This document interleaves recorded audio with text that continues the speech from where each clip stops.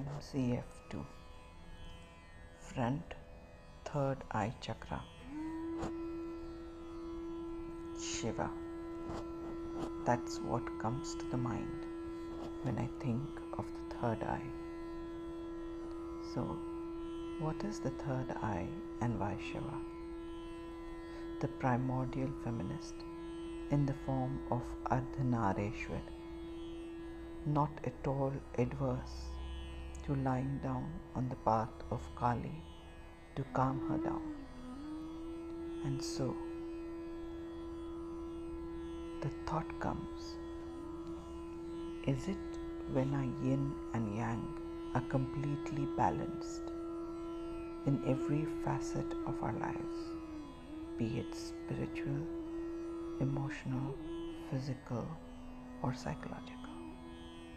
Is it when there is no ego in any form? Is it loving unconditionally, having infinite compassion and complete acceptance flowing from every pore of our body? Is it complete transparency in all actions? Is it rising above ourselves and working constantly for the higher good? Is it this purity which becomes a fertile ground to manifest and implement our dreams, ideas, and visions? The pivotal point of the veil, firmly secured in the center while everything else rotates around it. Is such steadfastness needed for everything to start happening by itself?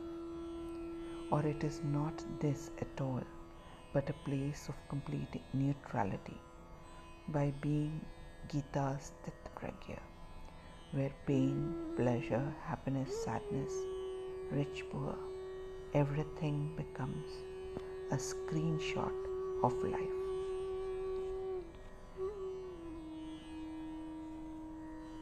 We are five ourselves. We are five our need for ego, pride, righteousness, and arrogance. We are five our need for distractions. We are five our dissatisfaction. We are five our burdened feeling. We are five our need to be busy doing nothing. We are five our belief that meditation is only done in a specific way, is hard and for evolved beings. We are five our belief that it is very hard to implement our dreams into reality. We are five our belief that money is needed to achieve anything. We are five our belief that dreamers are losers and poor.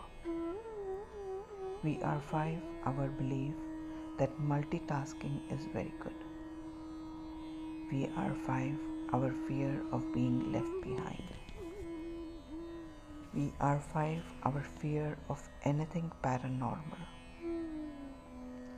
We are five our association of paranormal with negativity.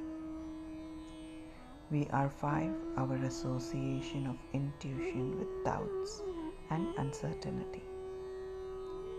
We are five our association of growth with emptiness and dissatisfaction.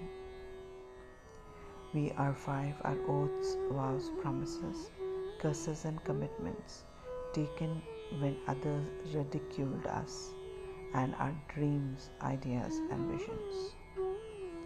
We are five our guilts and regrets of judging others' intuition in the past across time and space.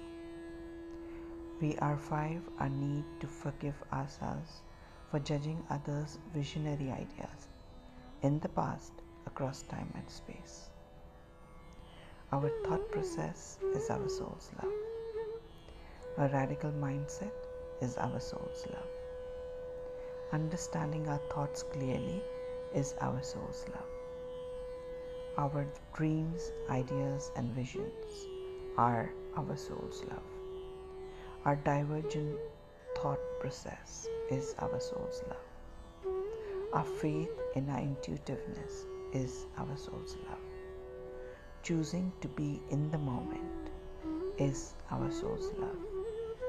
Choosing to be in harmony in all our universes is our soul's love. Choosing to align our vision with the universal vision is our soul's love.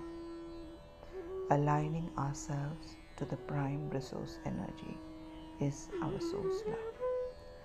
Thriving in complete alignment with the purpose of our life and role play is our soul's love.